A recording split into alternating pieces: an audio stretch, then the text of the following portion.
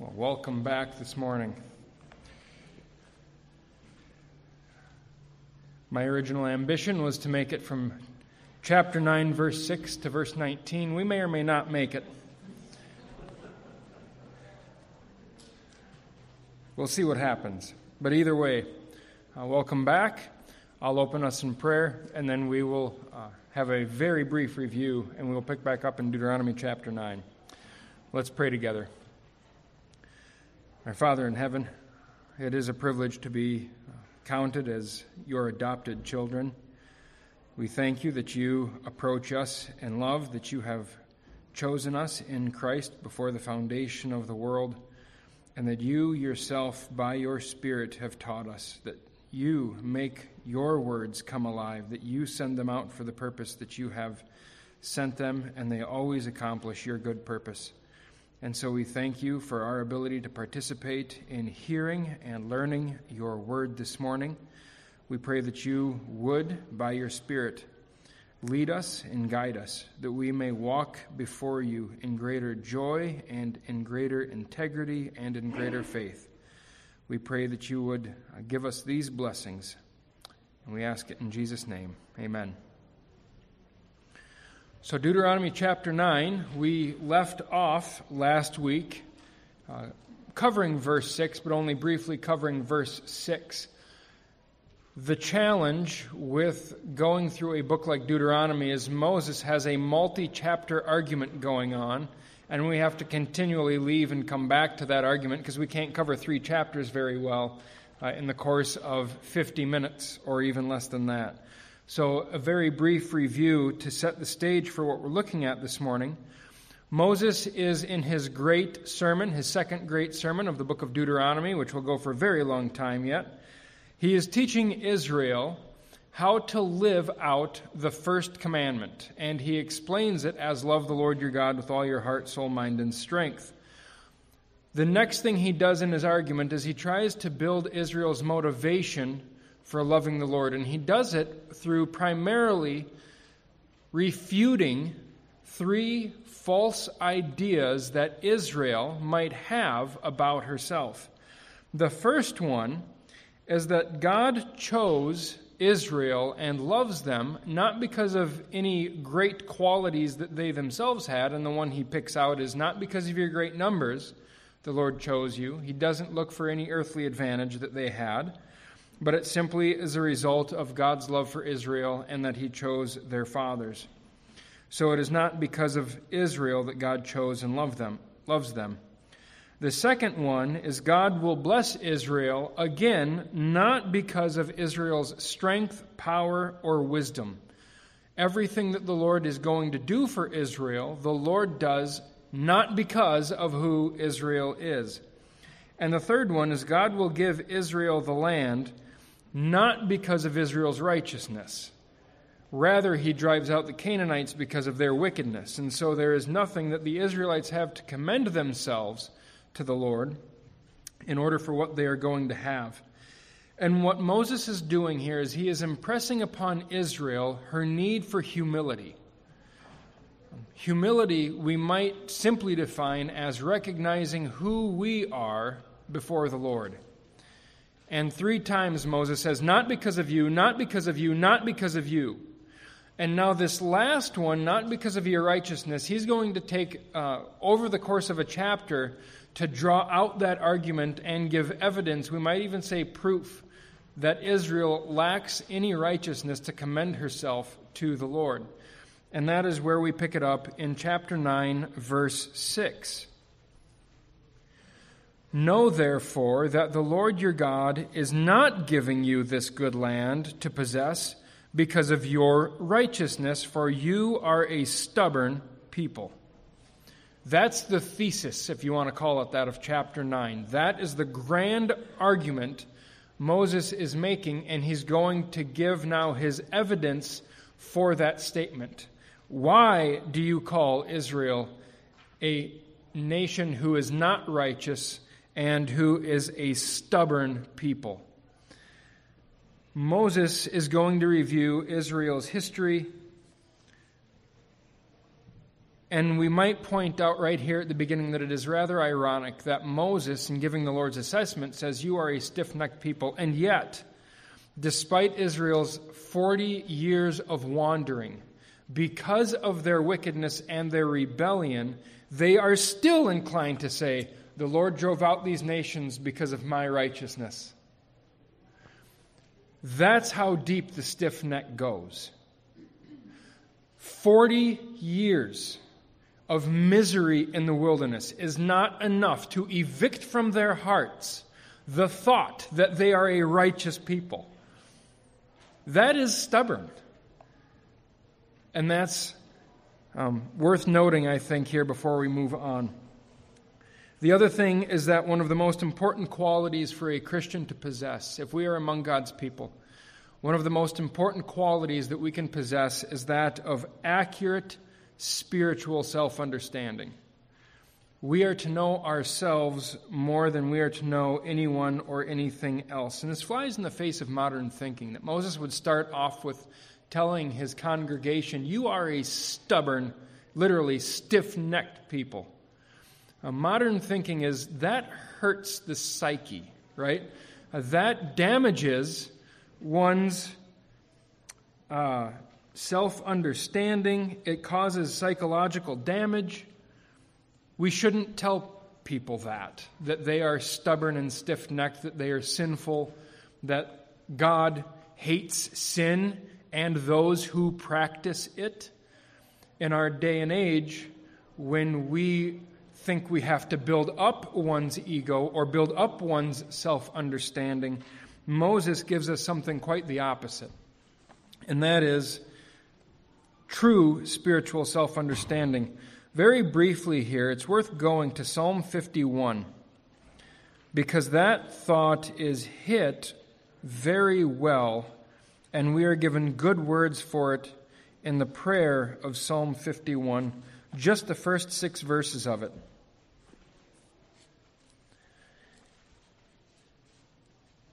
"Have mercy on me, O God, according to your steadfast love. According to your abundant mercy, blot out my transgressions. Wash me thoroughly from my iniquity and cleanse me from my sin. For I know my transgressions, and my sin is ever before me." This is the prayer of someone who borders on despondency. He sounds depressed, and it would seem like what he needs to hear is, no, you're not that sinful. That's not what the psalmist has as his own self-understanding. Verse 4, "Against you only have I sinned and done what is evil in your sight, so that you may be justified in your words and blameless in your judgment. Behold, I was brought forth in iniquity, and in sin did my mother conceive me. Behold, you delight in truth in the inward being. You teach me wisdom in the secret heart." That's an odd thing, perhaps, to follow on this confession, but for the psalmist to confess the depth of his sin and then to say, "You delight in truth in the inward being."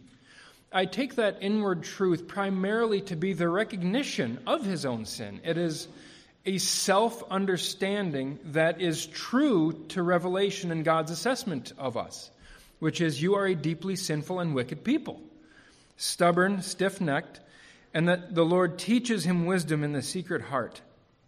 That is the Lord impressing on him those facts, and the Lord's mercy that stands there nonetheless.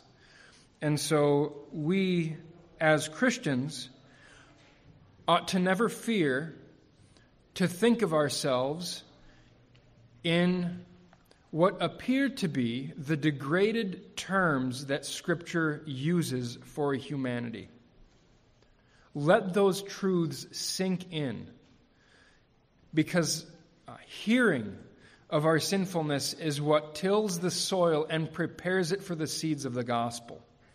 And that's what Moses does in the hearts of the Israelites here, aims to do in the hearts of the Israelites. And notice, too, that Moses spends virtually no time talking about the sinfulness of the surrounding nations. He mentions it. No, it's because of the wickedness of the nations that the Lord is driving them out. He illustrates the wickedness of the nations by repeatedly alluding to their idolatry, but he never makes an argument that the nations are wicked or why they're wicked. He just assumes that Israel understands that.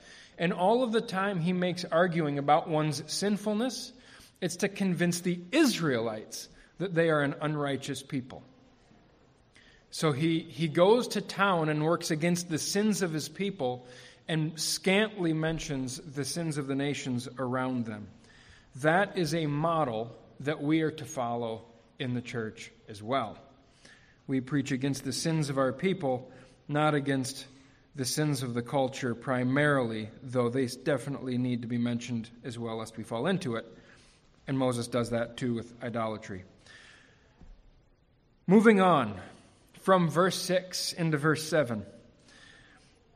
2 commandments here that Moses gives the people. Remember and do not forget.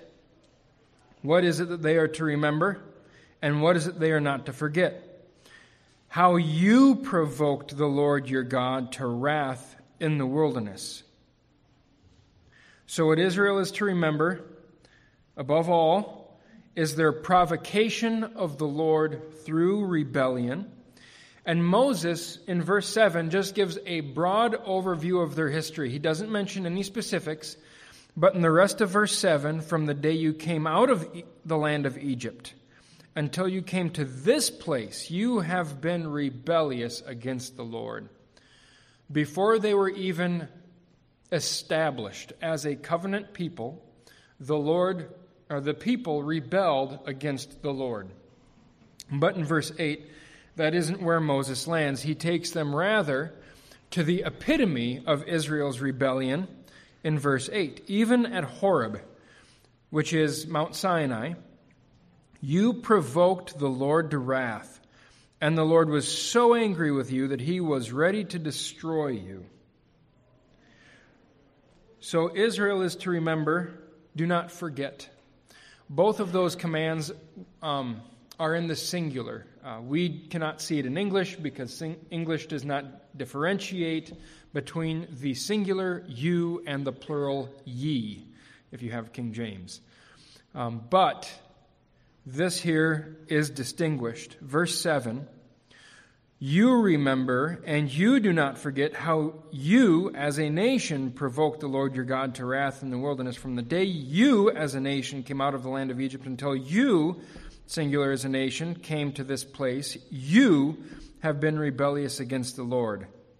Even at Horeb, ye provoked the Lord to wrath. He changes from the singular in verse 7 to the plural in verse 8. Y'all at Horeb provoked the Lord to wrath. And I've mentioned this a couple of different weeks we've ran into it. But it's worth drawing out again here because it's very pointed. And that is Moses attributes the sin of the previous generation to this generation. That's what he's doing when he switches from the singular you to the plural you. And we can put it maybe in this context. If I were a Brit, a British individual speaking to an American, I could perhaps say to that American, you know, when your country was founded, you engaged in a lot of slavery. You as a nation did that sort of thing, right? But now it would be very different if he looked at me and if I, as the British, looked at you and your spouse and said, you two had slaves. That's very different, right? And what Moses is doing here is he's making that switch from you as a nation did this sort of thing to you all did this. That's what he's doing in verse 8. And it would seem to be an odd thing to do because very few, if any, of these individuals would have been alive at the sin of Horeb. If they were under 20. So if they were above 40 years old, they were there likely, but not as a responsible participant, we might say. All of the responsible participants died, except perhaps Caleb. We don't know about him. Joshua was up on the mount with Moses. So Joshua and Moses did not engage in the sin of Horeb. Caleb, we don't know. Everyone else was not held responsible for the sin of Sinai. Yet Moses says, y'all provoked the Lord to anger at Horeb. Why does he do that?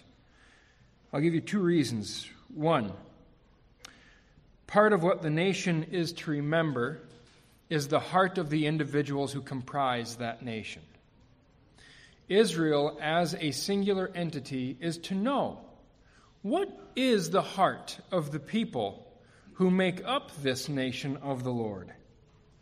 And a people who fails to recognize that individuals tend to rebel against righteousness is a nation who is unprepared to deal righteously with anybody or to deal particularly well with unrighteous people, because they're going to assume it's by my righteousness that the Lord gave me this. We're all basically good, right?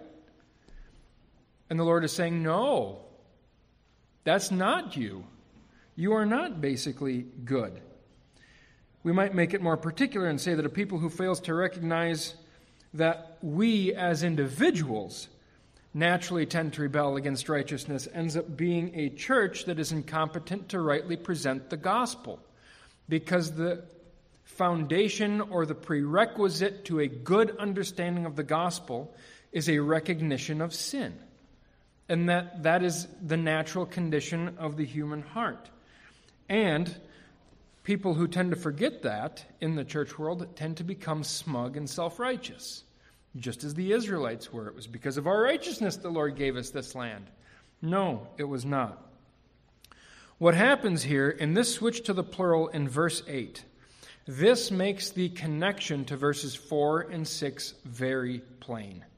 It's not because of your righteousness, it's because of the wickedness of the other nations. They are to know that who they are as a people and what they have become as a people once they inherit the land is not because of anything in them. It's because the Lord has done good things on their behalf, despite what they deserve. The second reason I think for the switch is that as individuals, the group has perverted hearts, and the sins of the previous generations will be imputed to this generation if they continue on in the same sins. Let's put it this way. Moses says, from the day you came out of the land of Egypt until now, you've been rebellious against the Lord. What were the things that Israel did to rebel against the Lord before Sinai? Well, they distrusted the Lord's provision. They grumbled against the Lord.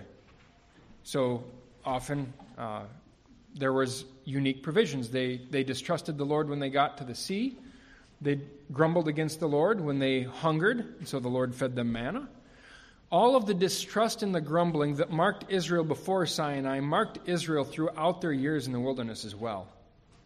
Not only that, but Moses here is focusing on the sin of Horeb, the idolatry of the golden calf. This generation engaged in the exact same sin with Baal of Peor 40 years later. They are on the cusp of the promised land. And the Moabites, who they intentionally didn't fight because the Lord told them not to, wanted to see Israel fail at the task. Balaam comes along and tells Moab, after he fails to curse them, seduce them sexually and lead them into idolatry. Cause them to forsake the Lord through sexual immorality, and they will come to your feasts, and they will worship your idols. And it worked. The previous generation committed idolatry at Sinai. This generation committed idolatry at Baal Peor. The sins of the previous generation are reproduced and culminated in this generation. So let's go to Luke 11, verses 48 to 51.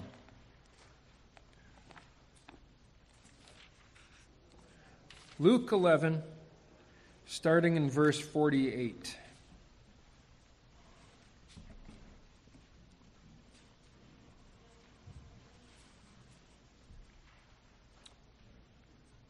We'll start in verse 47. It kind of bleeds in from that. So Luke 11, starting in verse 47.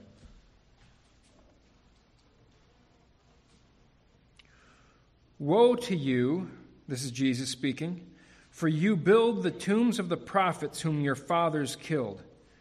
You are witnesses, and you consent to the deeds of your fathers, for they killed them, and you build their tombs. Therefore, also the wisdom of God said, I will send them prophets and apostles, some of whom they will kill and persecute, so that the blood of all the prophets shed from the foundation of the world may be charged against this generation. From the blood of Abel to the blood of Zechariah, who perished between the altar and the sanctuary, yes, I tell you, it will be required of this generation. As Jesus says that, he doesn't mean to say all of those who killed Zechariah and the prophets before him get away scot-free. No, they receive judgment for what they did. But what they did is added to this generation because they do the same thing and more, given the greater revelation they have and the same deeds they carry out. And so what's happening here back in Deuteronomy 9, verse 8, when he switches to the plural, he's saying, you have engaged in the exact same sins as your father, but it's worse for you because you've even had greater revelation. So when Moses says, you rebelled at Horeb, Horeb is just the epitome of Israel's rebellion, which has been engaged in from day one until this very day. So Moses throws the chronology out of balance, perhaps, but he's making the theological point. You are as rebellious as the previous generation. You have engaged in all of the sins, and I want to illustrate for you the perversity of your rebellion, and I'm going to do it by looking to Sinai, where had you been alive, you would have done the exact same thing. And we know it because you've done the exact same thing in different circumstances. And so that switch is very powerful as Moses does it. Then Moses, in verse 9, will go on and start to recount the story, but we'll pause here. Any thoughts or questions up to this point?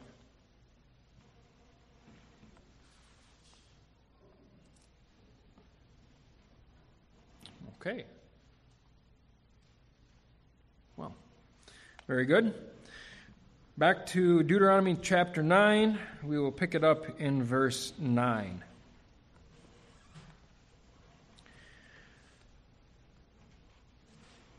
I'm going to read, actually, verses 9 to 14, because there's some themes we want to pick out here, rather than necessarily doing the same walk line by line. So verses 9 to 14, when I went up the mountain to receive the tablets of stone, the tablets of the covenant that the Lord made with you, I remained on the mountain 40 days and 40 nights. I neither ate bread nor drank water. And the Lord gave me the 2 tablets of stone written with the finger of God, and on them were all the words that the Lord had spoken with you on the mountain, out of the midst of the fire on the day of the assembly. And at the end of 40 days and 40 nights, the Lord gave me the 2 tablets of stone, the tablets of the covenant. Then the Lord said to me, Arise, go down quickly from here, for your people, whom you have brought from the land of Egypt, have acted corruptly. They have turned aside quickly out of the way that I commanded them, that they have made themselves a metal image. Furthermore, the Lord said to me, I have seen this people, and behold, it is a stubborn people. Let me alone, that I may destroy them and blot out their name from under heaven. And I will make of you a nation mightier and greater than they. So going up to verse 9, there are 2 times that Moses refers to these tablets of stone, one in verse 9 and one in verse 11. Moses in both verses calls them the tablets of stone, and then he qualifies that and calls them the tablets of the covenant. Keep that in mind, and we'll come back to that. But moving on in verse 9, Moses adds a personal element to it here that the Lord made with you, or maybe that's more of a legal connotation, that the Lord made with you. And again, the you is plural, just like it was in verse 8. So this generation is in the same covenant as their parents were. And what Moses does in verses 9 to 11 is he brackets this whole section as kind of a summary. So verse 8 is at Horeb you provoked the Lord. Verses 9 and following is what did that provocation look like? And Moses frames all of his time on the mountain between verses 9 and 10. So Moses draws out his time on the mountain then in verse 9. I remained on the mountain 40 days and 40 nights. I neither ate bread nor drank water. And then verse 10, he reiterates again, the Lord gave me the 2 tablets of stone written with the finger of God. Now here we have 2 perspectives on the tablets. They are described first as the tablets of the covenant 2 times, and in between them they are referred to as the tablets of stone written with the finger of God. So now there are 2 perspectives. One is a sort of legal perspective. It is the covenant that the Lord made with you. They are the Lord's statutes and rules that Israel agreed to live by in covenant with this Lord. The other thing it is a very personal connection with the Lord. These tablets are written with the finger of God. They have, as it were, his signature on it, as he wrote it.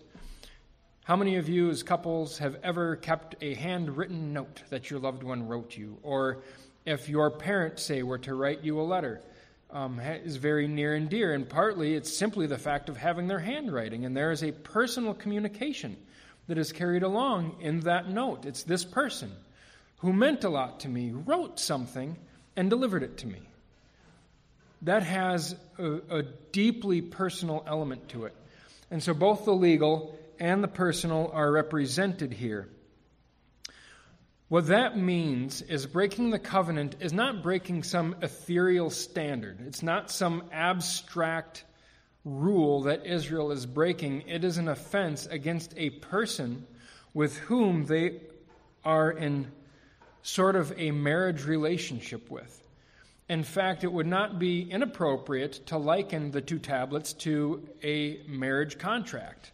You get married, you sign the document, both spouses' signatures are on it, you've agreed to the terms that have just been expressed in the vows, and there you have it. That is something that can be personally meaningful. The other thing to mention quickly is that healthy relationships can only exist in an environment where there are rules set in place, and those rules are obeyed. Rules are a condition for healthy relationships. Think of your best friend and think of what your best friend really doesn't like. And if you were to say, I don't care, I'm going to do it anyway, that person probably wouldn't remain your best friend for long. There are rules to be followed in any relationships.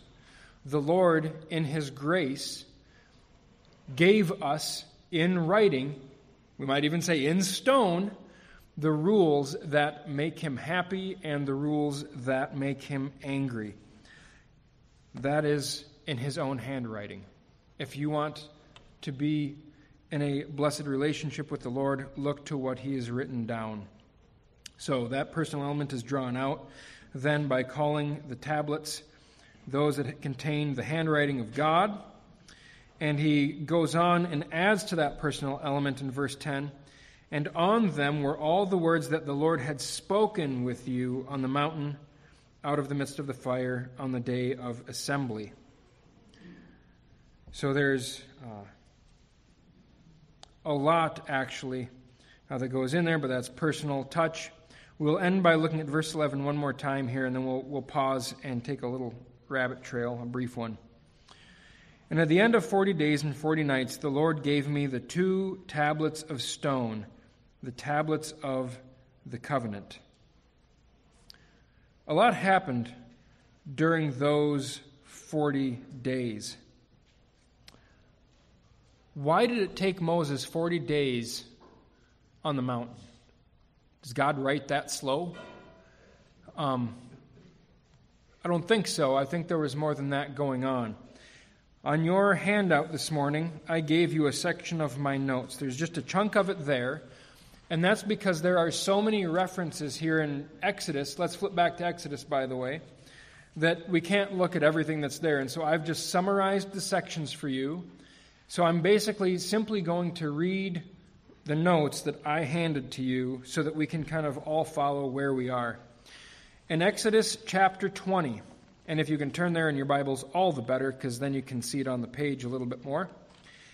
In Exodus chapter 20, verses 1 to 17, God speaks to Moses, and all Israel is gathered, and they hear the communication between the Lord and Moses. Those are the 10 commandments that Moses in Deuteronomy here just called all of the words that he spoke with you on the mount. Right? That's what it is in Exodus 20, verses 1 to 17. That is also why Moses calls it in Deuteronomy 9, verse 10, the day of assembly. It's when all Israel was gathered together and they heard what the Lord was saying.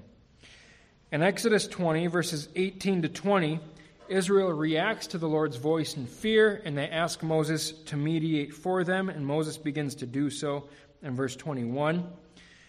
Now in Exodus 20, the rest of it, all the way to the end of Exodus 23. So flip to the end of Exodus 23.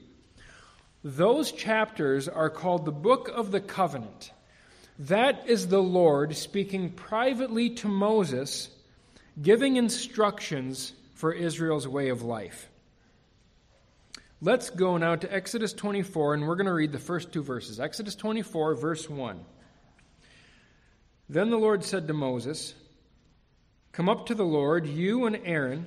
And I think Moses is supposed to be on the mount at this point, and the Lord has cut out the directions, go down. I think that's just kind of assumed. So he says, "Come up to the Lord, you and Aaron, Nadab and Abihu, and 70 of the elders of Israel, and worship from afar. Moses alone shall come up to the Lord, but the others shall not come near, and the people shall not come up with him." What that seems to me to be is Moses has just received all of the instructions, and he is to go back down and bring up certain individuals of the people of Israel to cut the deal, as it were, with the Lord. Because in the next few verses, verses 3 to 8, what happens is Moses tells Israel, here's the covenant. Do you agree, yes or no? And Israel responds, yes, we agree. Moses sprinkles the blood on them, and then they go on from there. But I want to point out verse 4. So Exodus 24, verse 4. And Moses wrote down all the words of the Lord. What did Moses write down that the Lord didn't write down? Pretty much everything the Lord spoke in Exodus 20 to 23 that isn't the 10 Commandments. That's called the Book of the Covenant. And Moses says, do you agree to this Book of the Covenant, yes or no? Israel says, we agree. All that the Lord has said we will do. Moses sprinkles the blood on them. He takes the elders and Aaron and the priests who will become the priests up on mountain, and they have a fellowship meal. So verse 12 of Exodus 24. The Lord said to Moses, "Come up to me on the mountain and wait there, that I may give you the tablets of stone with the law and the commandment, which I have written for your instruction." So Moses rose with his assistant Joshua, and Moses went up into the mountain of God. And he said to the elders, "Wait here for us until we return to you, and behold, Aaron and Hur are with you. Whoever has a dispute, let them go to them." So this is the picture. The people said, we agree to the covenant. The elders, 70 of the elders, Aaron, Nadab, Abihu, they go up on the mountain with Moses. They have a fellowship meal. They seem to be midway on the mountain, and the Lord calls Moses up to the top of the mountain.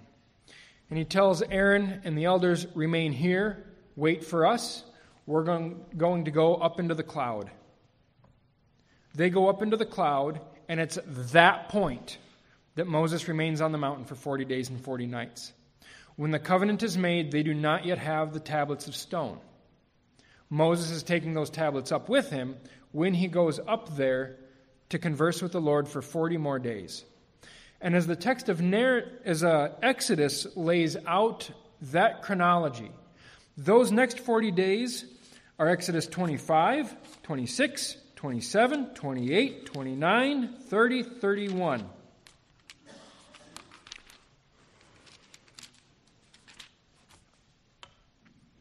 "40 days of receiving instructions about the tabernacle." That's what Exodus would seem to appear to give. Because at the end of Exodus 31, in verse 18, this is what we read. "And he gave to Moses, when he had finished speaking with him on Mount Sinai, the 2 tablets of the testimony, tablets of stone, written with the finger of God." They agree to the covenant. Moses spends roughly 40 days on the mountain receiving instructions for how Israel can fellowship with the Lord through the tabernacle. You want to know how you can commune with a holy God? He's going to give you a way to do it. He's going to provide a way for his people to have fellowship with the Creator of heaven and earth, who redeemed them from the land of Egypt, who's going to give them a land of their own. And what is Israel doing while Moses is receiving this glorious instruction? He's up there a long time. Maybe we should make a calf. It's exactly what they do. So at the end of those 40 days, the Lord tells Moses to go back down. Let's go back now to Deuteronomy chapter 9, because it picks up fairly well on the chronology. Israel would have remembered all of that. Israel would have remembered what Moses was doing on the 40 days. We don't always remember what Moses was doing those 40 days. But Israel would have. So when we come to verse 12 of Deuteronomy 9, that picks up. "Then the Lord said to me, Arise, go down quickly from here, for your people whom you have brought from the land of Egypt have acted corruptly. They have turned aside quickly out of the way that I commanded them. They have made themselves a metal image." So God showed himself, the Lord of life, for sustaining Moses through 40 days and nights of fasting. Israel is making an idol that needs to be served by human hands. They're making a God who needs their help rather than preparing to worship the God who gives them life. That is why God gives the assessment of them in verse 13. "Furthermore, the Lord said to me, I have seen this people, and behold, it is a stubborn people."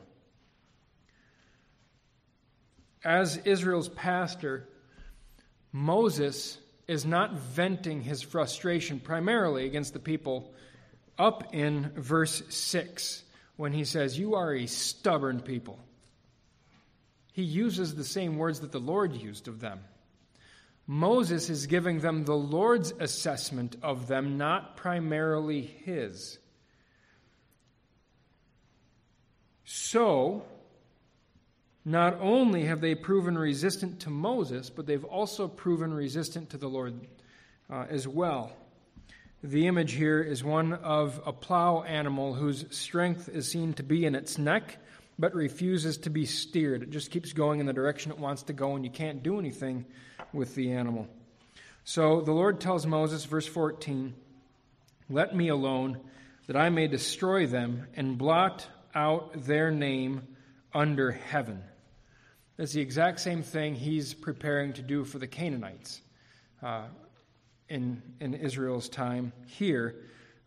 Israel is going to face the same destruction as the Canaanites because they live like the Canaanites. So Moses, the Lord tells Moses, "Let go of me. Permit me to destroy this people. Let me alone." As is almost asking Moses' permission to be left alone, that he may destroy them and blot out their name from under heaven. And then he follows that up with an incentive for Moses. "I will make of you a nation mightier and greater than they." Now, this is a subtlety. But what's not subtle is the Lord's identification of Moses and the people up in verse 12. So if we go up to verse 12 real quick. Arise, go down quickly from here for your people whom you have brought up from the land of Egypt. Why does the Lord do that? Possibly to distance himself from the sin of the people, but I don't think that's why he does it. I think what he's doing is he is reminding Moses that Moses bears a responsibility for this people.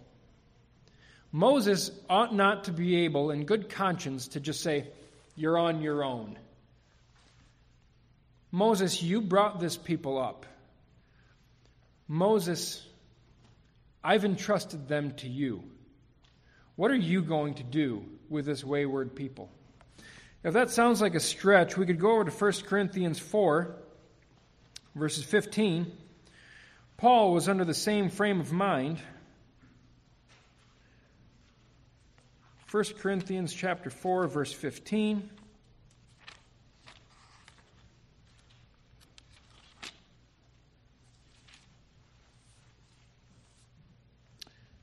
For though you have countless guides in Christ, you do not have many fathers.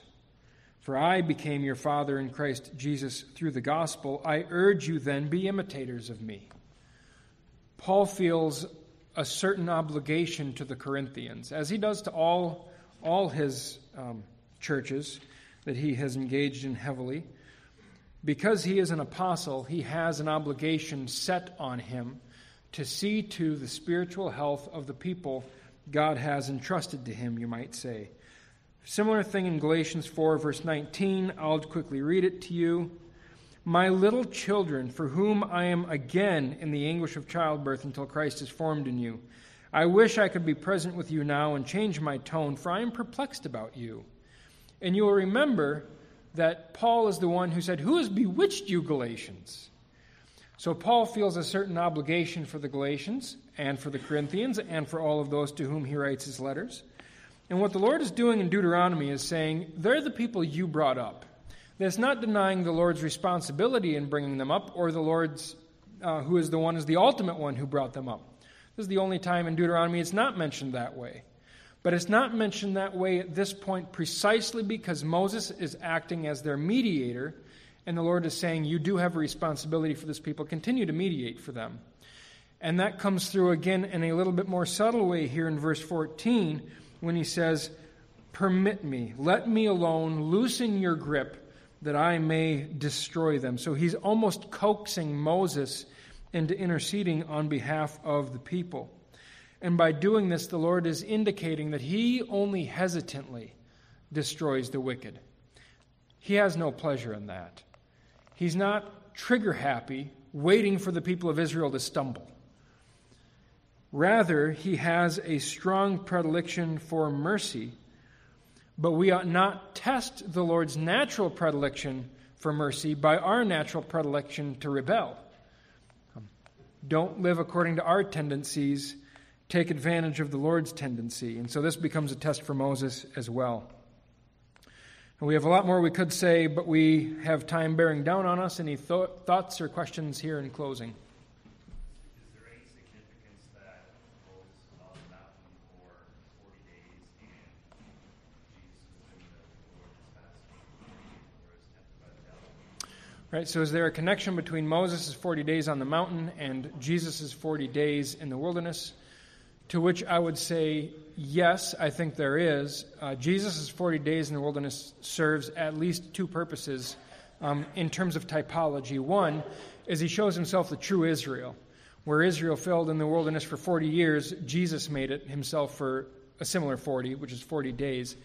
His fasting in those 40 days, I believe it's the account of Luke, says that the angels were ministering to him, where he was being upheld to a certain degree by the Lord's grace. And no doubt in that season of fasting and prayer, he had deep fellowship with the Lord, which is also, I think, what sustains him through his times of trial, as Israel was supposed to have during those 40 years as well. But just as Moses is on the mountain 40 days experiencing fellowship with the Lord, I think Jesus has the same or a similar sort of thing during his 40 days in the wilderness. Great question. Anything else?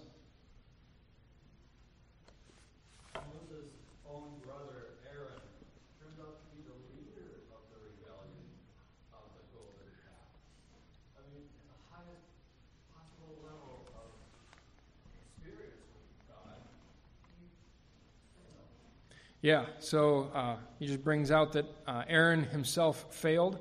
That's a great observation. We haven't gotten there in the text yet, but Moses will specifically say, I also prayed for Aaron at that time too. So he singles him out. And we'll look next week why Aaron is worth singling out in that instance. Remember, the Levitical priesthood hasn't been established yet. That gets established after the golden calf, partly as a result of it. But Aaron still has a unique status. And so we'll look at that next week. Now, Moses also has a sister, Miriam. Yeah. Is she alive and part of the group rebel against people? Yes, Moses' sister Miriam is a part of the group here. Yep, she doesn't die for nearly another 40 years. At least the way Numbers presents it, they have the death of Miriam, then Aaron, and then Moses right before they enter the Promised Land. When in their wanderings she died, I don't know. But the way Numbers lays it out, it appears as though it's closer to when they enter the land. So she sticks around for quite some time yet. So Aaron and Nadab, Abihu, they were all supposed to, they all were halfway up. So at some point they went back down. Was that against what God wanted? Or do we know anything about, like, apparently he went down and Yeah, so the question is about what happens with Aaron and his son, 2 sons, and the rest of the elders. Do they stay halfway up? Do they go down? Was that rebellion? I have the exact same question. I don't know. The text seems to just kind of skip over that. It appears as they were supposed to remain, but again, it's not explicit, so I'm hesitant to give any judgment on that. Great question. All right. Well, thank you. I will plan to see you next week.